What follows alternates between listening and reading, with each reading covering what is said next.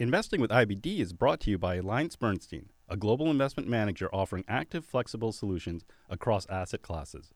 AB has the tools and expertise investors need to get their portfolios ready to navigate late-cycle investing. To find out more, visit abfunds.com. Okay, hello everybody. Welcome to Investing with IBD for March 27th, 2019. I'm your host, Arusha Paris, and joining me in the studio this week is Chris Gessel, Chief Content Officer of IBD. Good to see you again, Chris. Always glad to be here.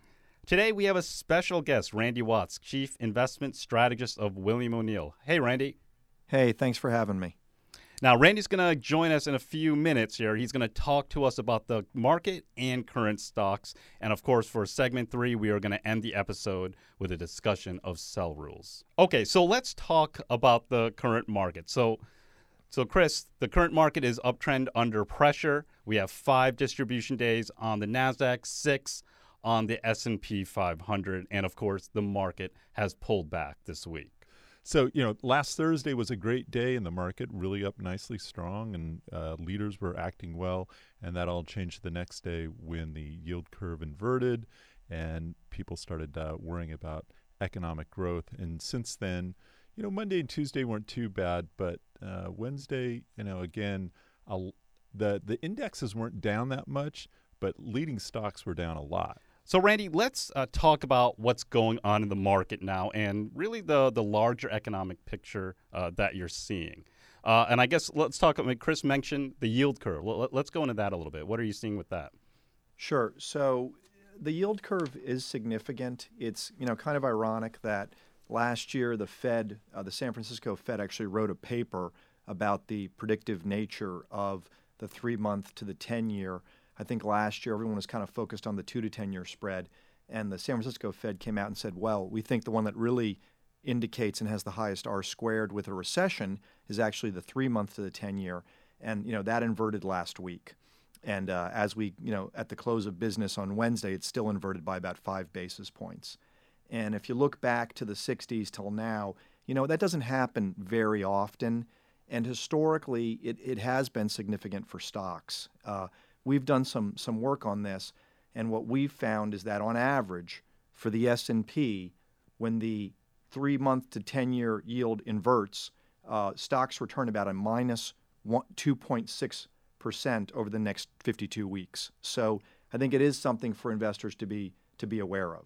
Okay, and so that's probably what's going on with the market. They're starting to react to that because that's really interesting. Especially if it's a 52-week kind of indicator right there. And so we are starting to see some of these growth stocks selling off. Maybe risk is people are starting to back away from risk speculation at this point.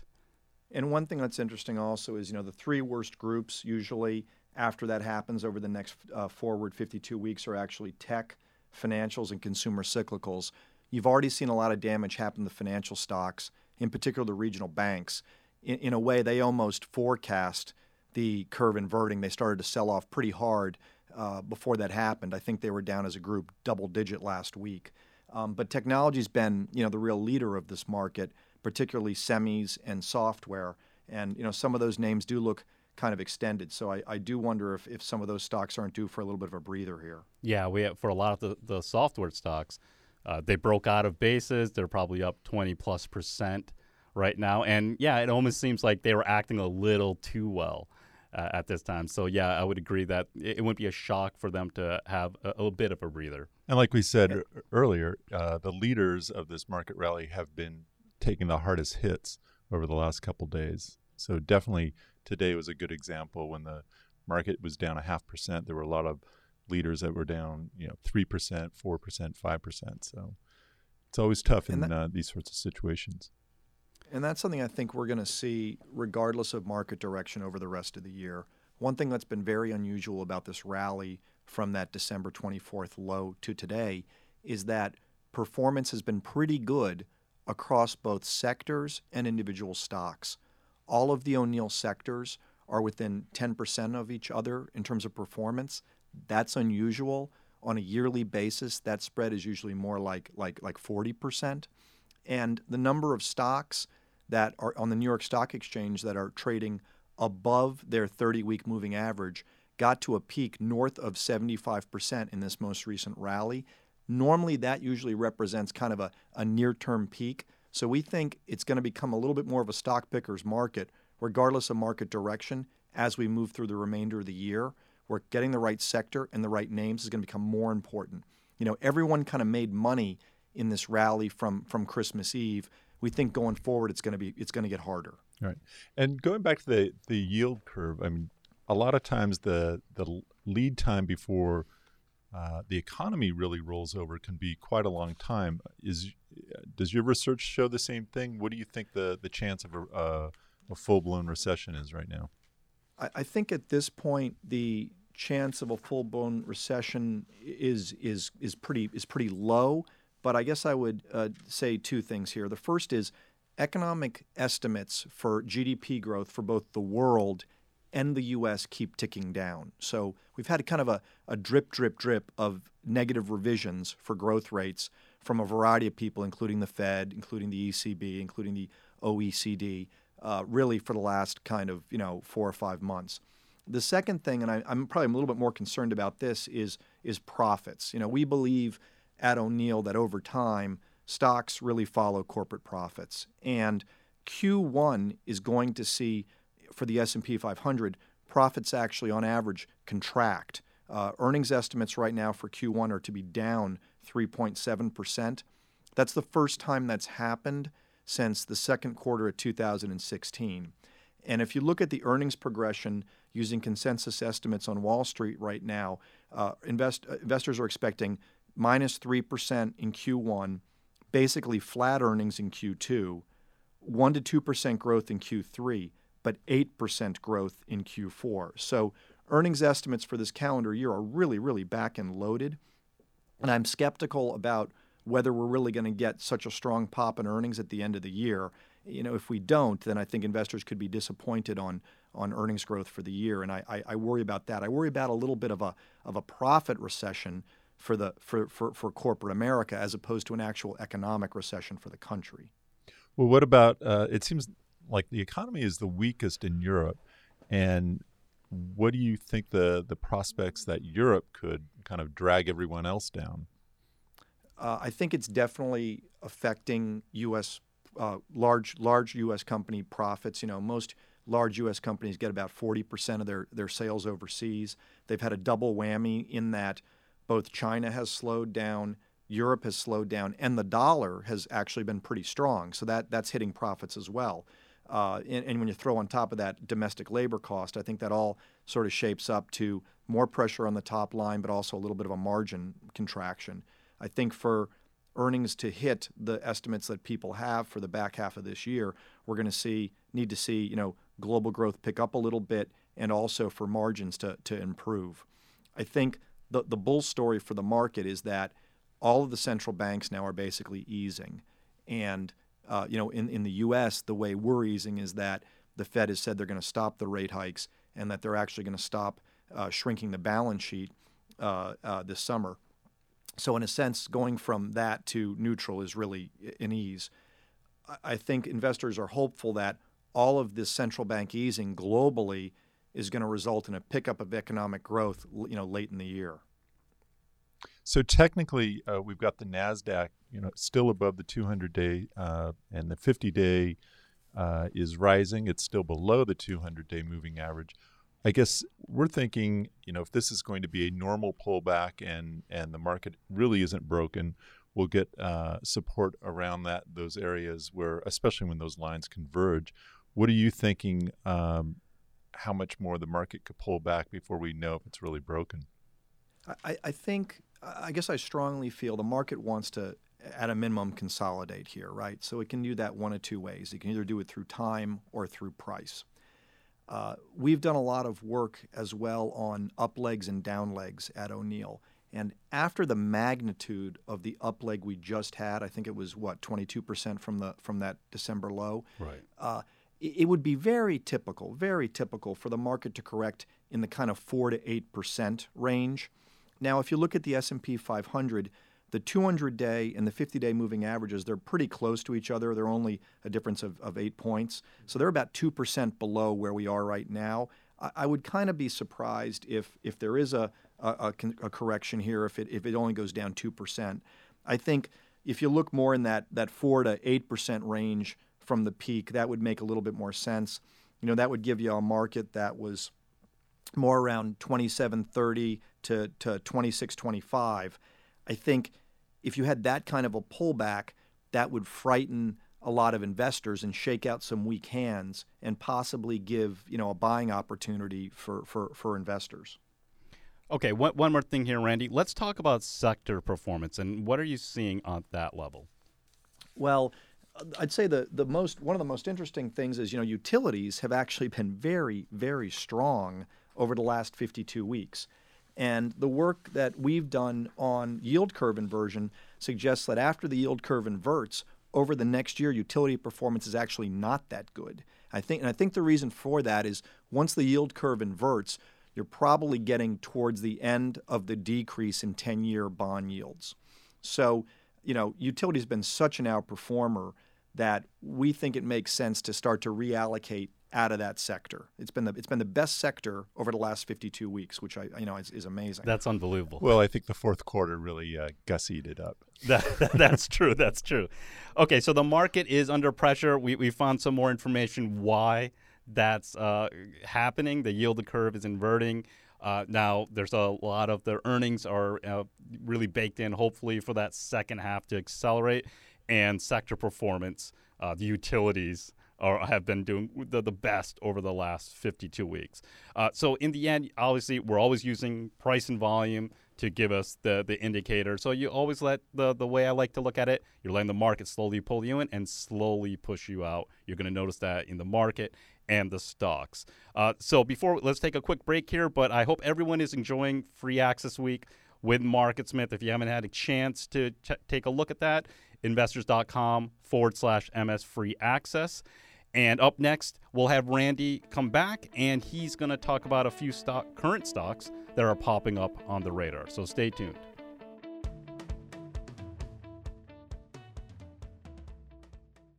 Hey guys, Arusha from Investing with IBD here. The global economic cycle is moving into its later stages, creating a less favorable mix of growth and inflation. Central banks aren't providing as much fuel to keep things moving either, and market volatility has come back in a big way. All of this makes investing a lot more challenging today. AllianceBernstein can help. AB is a global investment manager with the tools and expertise to get portfolios ready for a more difficult path ahead. That means finding stocks from companies that are able to deliver quality growth over time. Adding downside protection against market downturns is critical too. And even though interest rates are rising, investors shouldn't avoid duration in their fixed income exposure. The bottom line, investments will have to work harder to generate long-term returns, but that shouldn't mean that investors have to struggle to find answers. AB offers actively managed flexible investment solutions across asset classes. It's what you need to adapt your portfolio for late-cycle investing. To find out more, visit abfunds.com.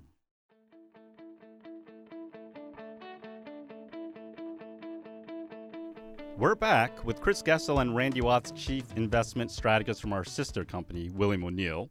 And in this segment, we're going to talk about current stocks. So, Randy, let's go into the first stock, Vertex.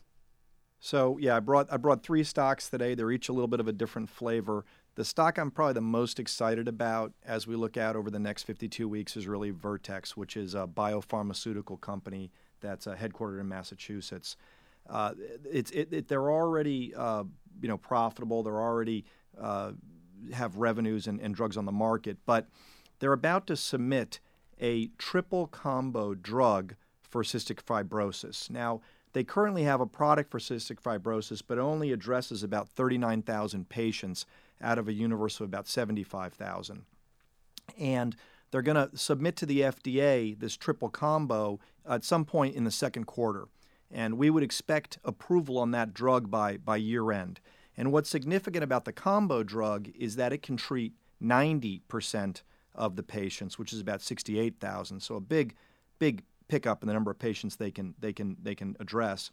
And that should really lead to a massive acceleration in both top line, which we think can actually double, between now and 2022, and earnings. So when we look out several years, we think the company can do north of $4 this year and north of $6 next year. So if you put a 40 multiple on that, you could have a stock that's north of $240. Stock's about 185 today. In terms of the technical setup, the stock's been kind of consolidating the past 6 months. It's right now just slightly below its 50-day moving average, which is around 186. The stock closed today around 185 and change. We think you want to be buying it above that 50-day moving average, but we think you really want to press big on it if it breaks out above 196.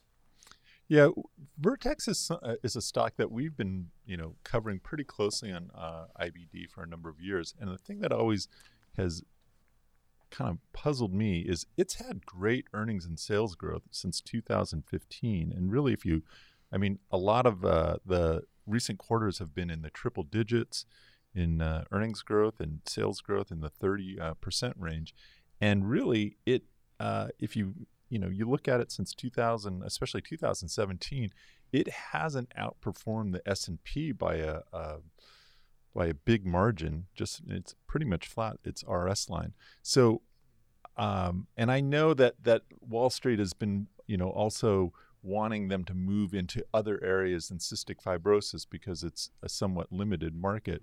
But I guess, how confident are you? Is this going to be the thing that really triggers a big move? Because it seems like with the numbers that they've showed already, this stock should have been a huge winner. I think, what's interesting about the stock is it had a big run, back in 14, 15. Then it kind of came down, and then now it's kind of consolidated. But as you pointed out, Chris, the earnings line has moved up. I find a lot of times the stocks I make the most money in are stocks where the earnings line has moved up a lot, but the stock price hasn't followed yet. So we do think that the filing and the approval of this new cystic fibrosis drug can be a great catalyst for the stock. In terms of them trying to get into some other areas, they've got a couple of other drugs in the pipeline. They've got a joint venture to treat sickle cell anemia, which I think could hopefully be something down the road. But I think if this triple combo drug for cystic fibrosis gets approved, I think it's going to be hard for investors to ignore the earnings and the revenue growth that's going to come from it. So I actually think this is a perfect time to be looking at the stock because there's a lot of positive catalysts that are going to occur over the next year, and I love buying into an accelerating growth rate. Right. Well, we had this on Leaderboard earlier in the year, and then when earnings came out and it reversed, we got out of it, and it's been going back and forth since then. But the base looks great. The only issue, technically that I see is that it's been going sideways while the market's been going up. So now the RS line is lagging a little bit. Yeah, the RS rating's at 83. So yeah, but a lot is building up. It seems like obviously the story's great. And I think if you look at the volume, I think it's clear the stock is under accumulation. So, yes. That's one thing I really want to see. I like a stock that is basing but also being accumulated because I feel like that's like a powerful spring that's getting coiled and has good upside. Exactly. So let's go into the second stock, Randy. So the second stock is probably a little more commonly known name. That's PayPal. PayPal's the largest online payments platform. Payments has been a great space for investors over the last year. We think it's going to continue to be a good space. We think it's got great secular drivers and that the shift from cash to digital is still really in its early infancy when you think about the global environment. They're in over 200 markets now. They've got 200 million consumers using their platform, and they got 20 million merchants. And just to give some sense of the scale, they process about 2 billion mobile transactions a year, which is just an unbelievable number. The stock's been a good performer recently. It's a little extended from its pivot point. Pivot point was around $94. Stock's around 103. It's been kind of trending recently off its 21-day moving average.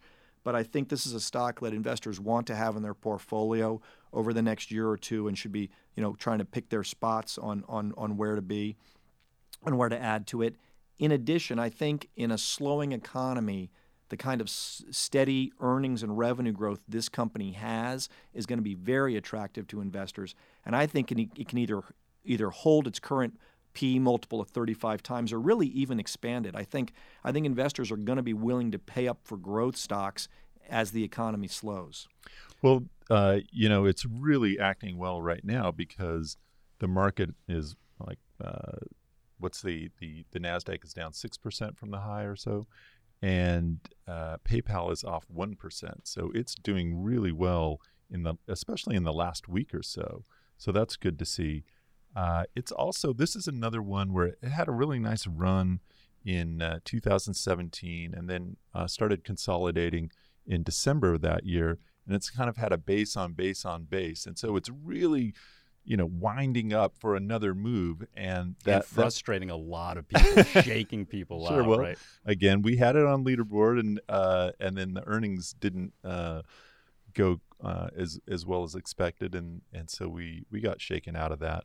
But on a pullback or another, maybe 3 weeks tight, slight consolidation, that would be a great place to go. But given what it's done before, it seems, this could be a stock that would go up 100% this year. Yeah, for full disclosure, I own shares of PayPal. Good for you. Yes.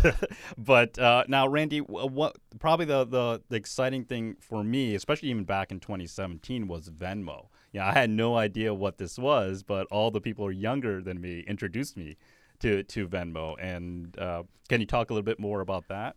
Yes, and that's, they haven't completely monetized that yet, but they're doing a great job of really building that user base. To put that in perspective, last quarter they did almost $19 billion in transaction volume in Venmo. And like you said, it's very popular with millennials and Gen Z. And so we think that is really the top peer-to-peer platform out there globally, and we think it's going to continue to grow quite quickly. It's really been growing at about almost an 80% clip over the last year. So we're pretty excited about that. We think it does add sort of an additional leg long term to the story. And I try to keep things simple sometimes.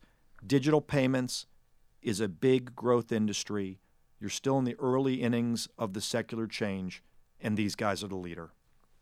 Perfect. And they have that brand name too. I think that was everyone's saying PayPal this or Venmo me and all that. So we have time for one more stock here. So let's go to the third stock, WWE. So the third stock's kind of an interesting mid-cap stock. It's about a $7 billion cap, and it's actually World Wrestling Entertainment, which I'm sure we all remember from watching, growing up. What's interesting about WWE is it's kind of an old media company that's becoming a new media company. So obviously, previously they made all their revenues and profits from doing live shows and also from being on TV, but they've actually started up a direct-to-consumer network using the internet, and they launched that back in 2014. It took a little while to get some traction, but now it's about 21% of the revenues, and it's growing at a pretty good clip.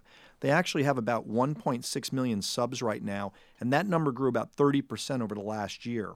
And now that they're starting to hit some critical mass on the over-the-top strategy, margins are really starting to ramp. As a result, earnings growth, which hasn't been that rapid over the last year, is looking to really take off over the next year or two. So they did $1.11 in 2018. We think this year they can do more like $1.25. But we think in the out year, 2020, that those numbers could be possibly north of $3. So for a stock that's 84 with a $3 number out there for 2020, we think it's very attractive.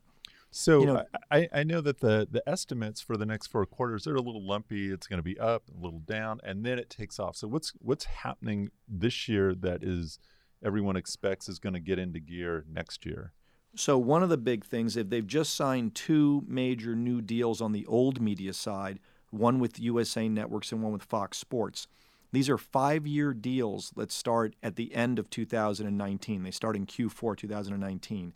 And those 2 contracts are going to give, over the life of the contracts, about $460 million in revenue versus the old contracts, which were worth about $270. So that's obviously like a big ramp. So I think when you have the fact the old media business is doing well, about to get a big jump start at the end of the year with these new contracts, and you combine that from hitting critical mass on the over-the-top strategy where margins are rapidly growing, it gives you a very powerful earnings story. And so we think it's a very interesting mid-cap stock. If we look at the technicals, we actually think it's actionable right here. It's been kind of trending higher off the 50-day.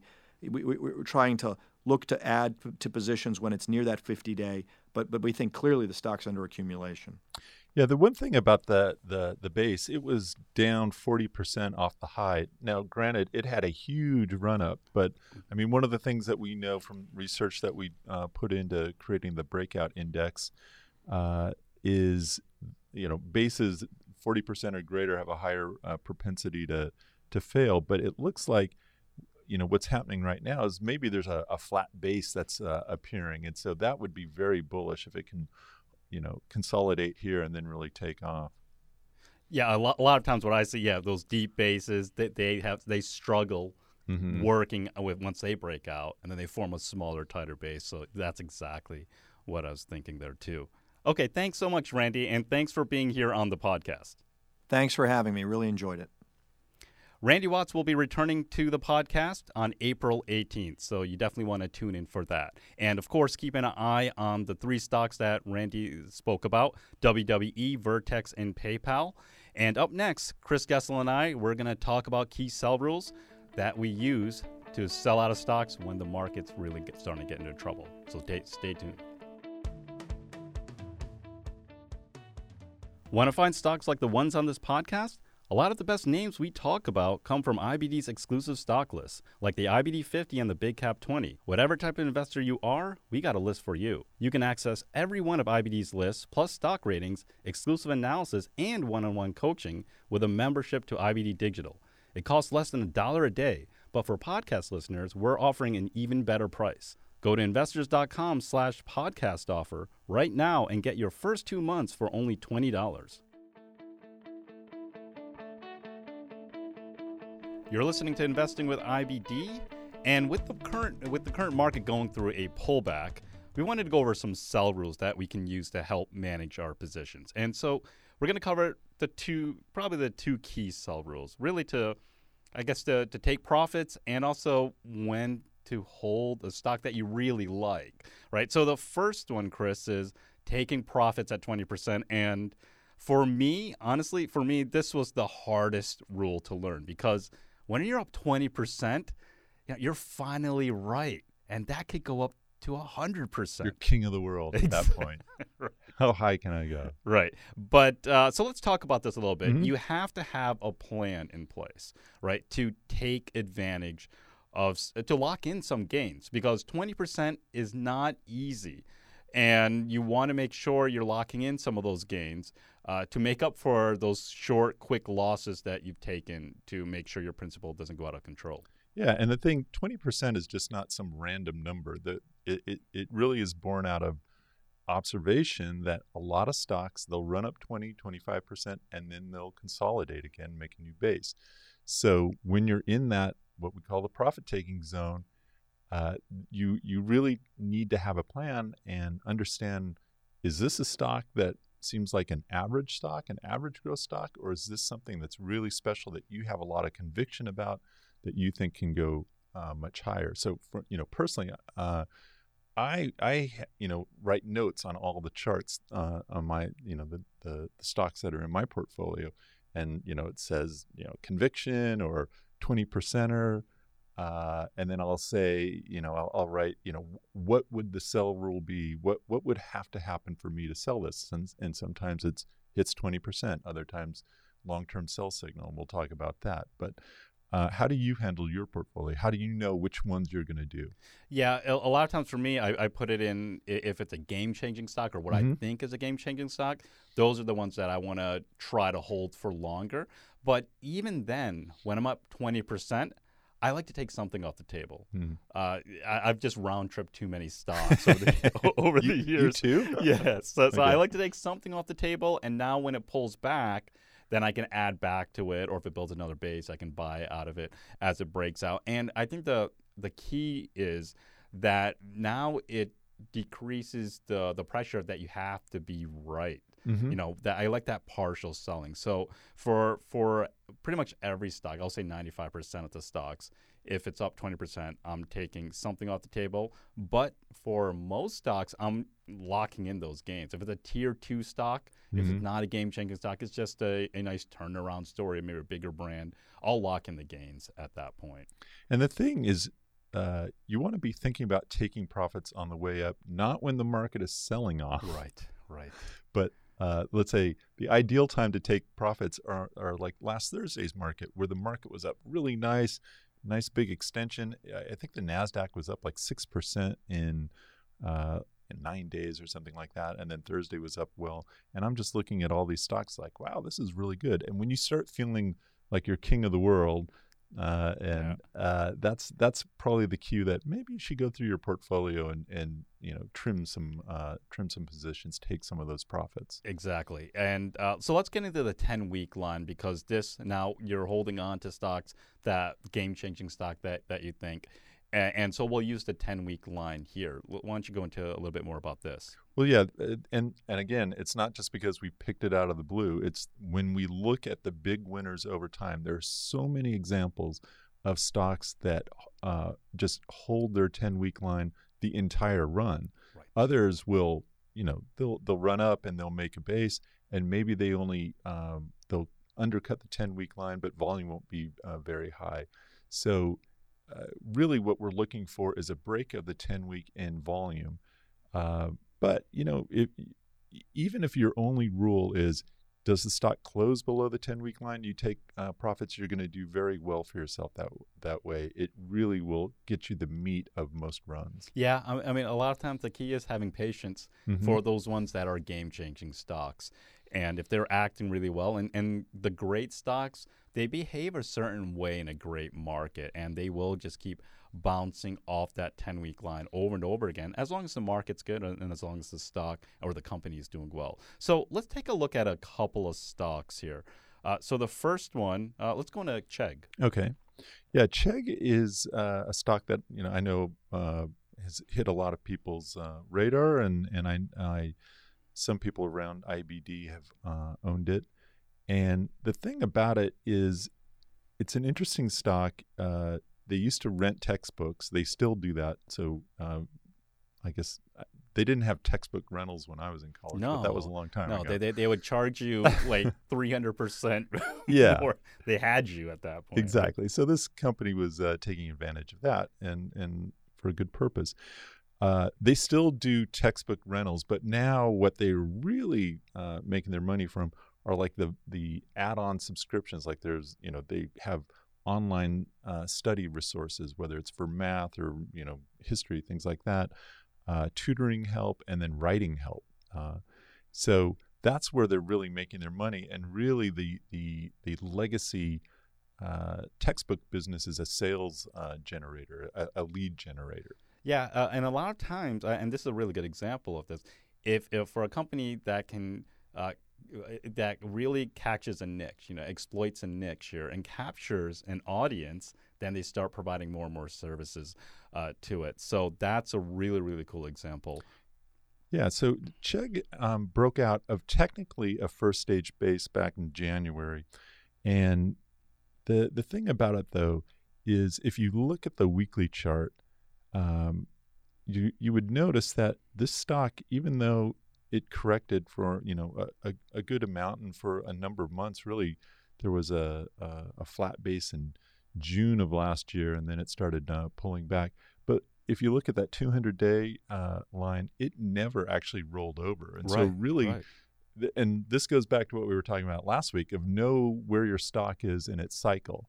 So to me, even though technically this reset, it doesn't really look and feel like a reset. It looks like the continuation of a big run, and it broke out around $8 or $9, and now it's around 40. So that's a big that's a big move.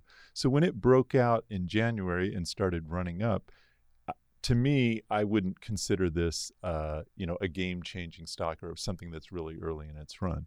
And in fact, on March 14th, this Chegg was our stock of the day. And the reason it was the stock of the day is because it was up 25% from the buy point. And we were saying, might be a good time to take some profits.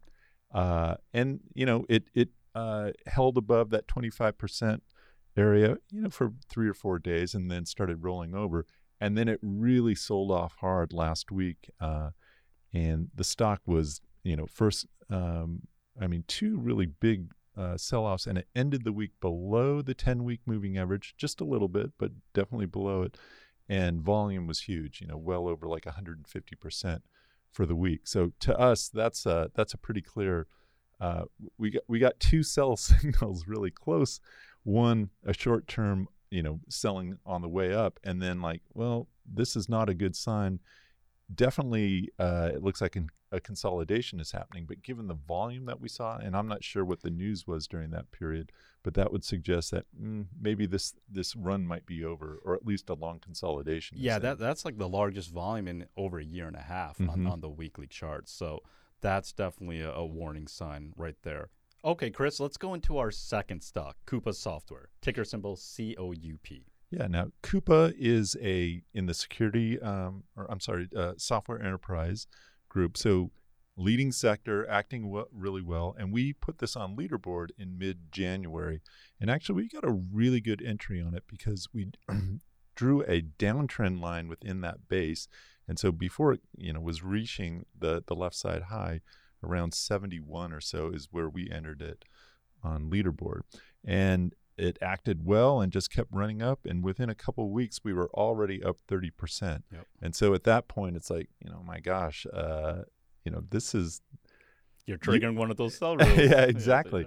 And the thing that kind of made us, what we did at that point was we took half profits around 30%. And so that was probably in early February. So really only 2 or 3 weeks later. And the reason why we were more quick to take profits, because this was a third stage base. Again, going back, what's the life cycle? Where are you? And so, third stage, we're not expecting, there's a possibility it could just keep going. But to get that kind of gain that quick was, no one wanted to let it go. And this base was also a little deeper. It was kind of looking like a great example for a third stage base. Right? Yeah, exactly. They're a little bit messier and... it had a much tighter run, and now this one was much wider and looser, everything like that.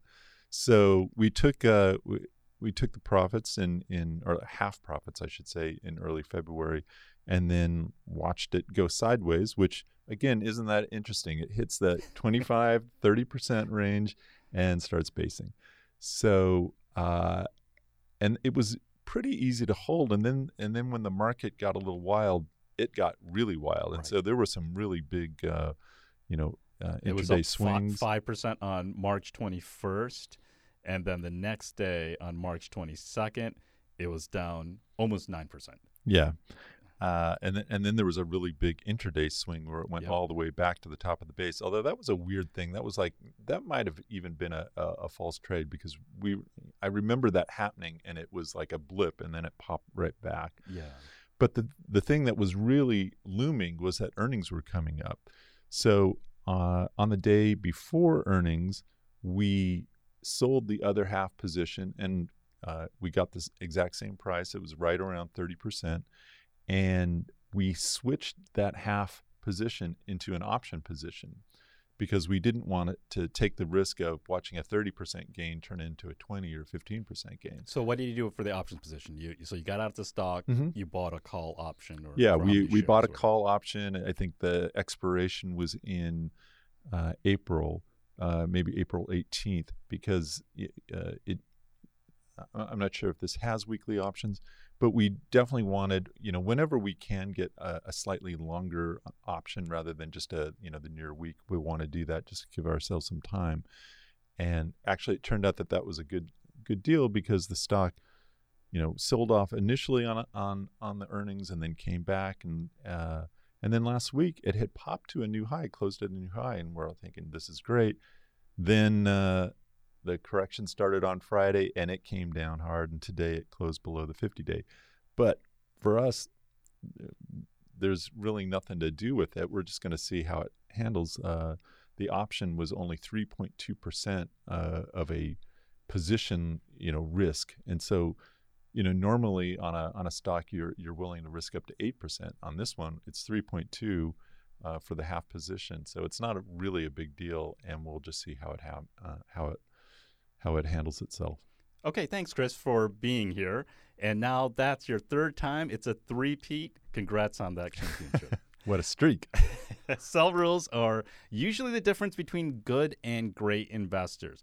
Those great investors, they know when to hold those stocks a little longer and let those stocks really outperform the market. Now, next week, we're going to do the podcast a little bit earlier. It's going to be available on April 3rd. And we're going to have Mike Webster, a longtime portfolio manager for Bill O'Neill. And it's really cool. He's going to talk about where we are in this larger bull market cycle. So that's it for this week's episode of Investing with IBD. I'm Arusha Pires. Thanks for listening. And for this week's Notes and Charts, make sure to go to investors.com/podcast, where you'll find details for each episode in the podcast episode section. And make sure to subscribe, rate, and review our podcast if you haven't already. We'd really appreciate it. This podcast is for informational and educational purposes only, and nothing should be construed as a recommendation to buy, hold, or sell any securities. Make sure to consider consulting with your financial advisor before making any investment decisions.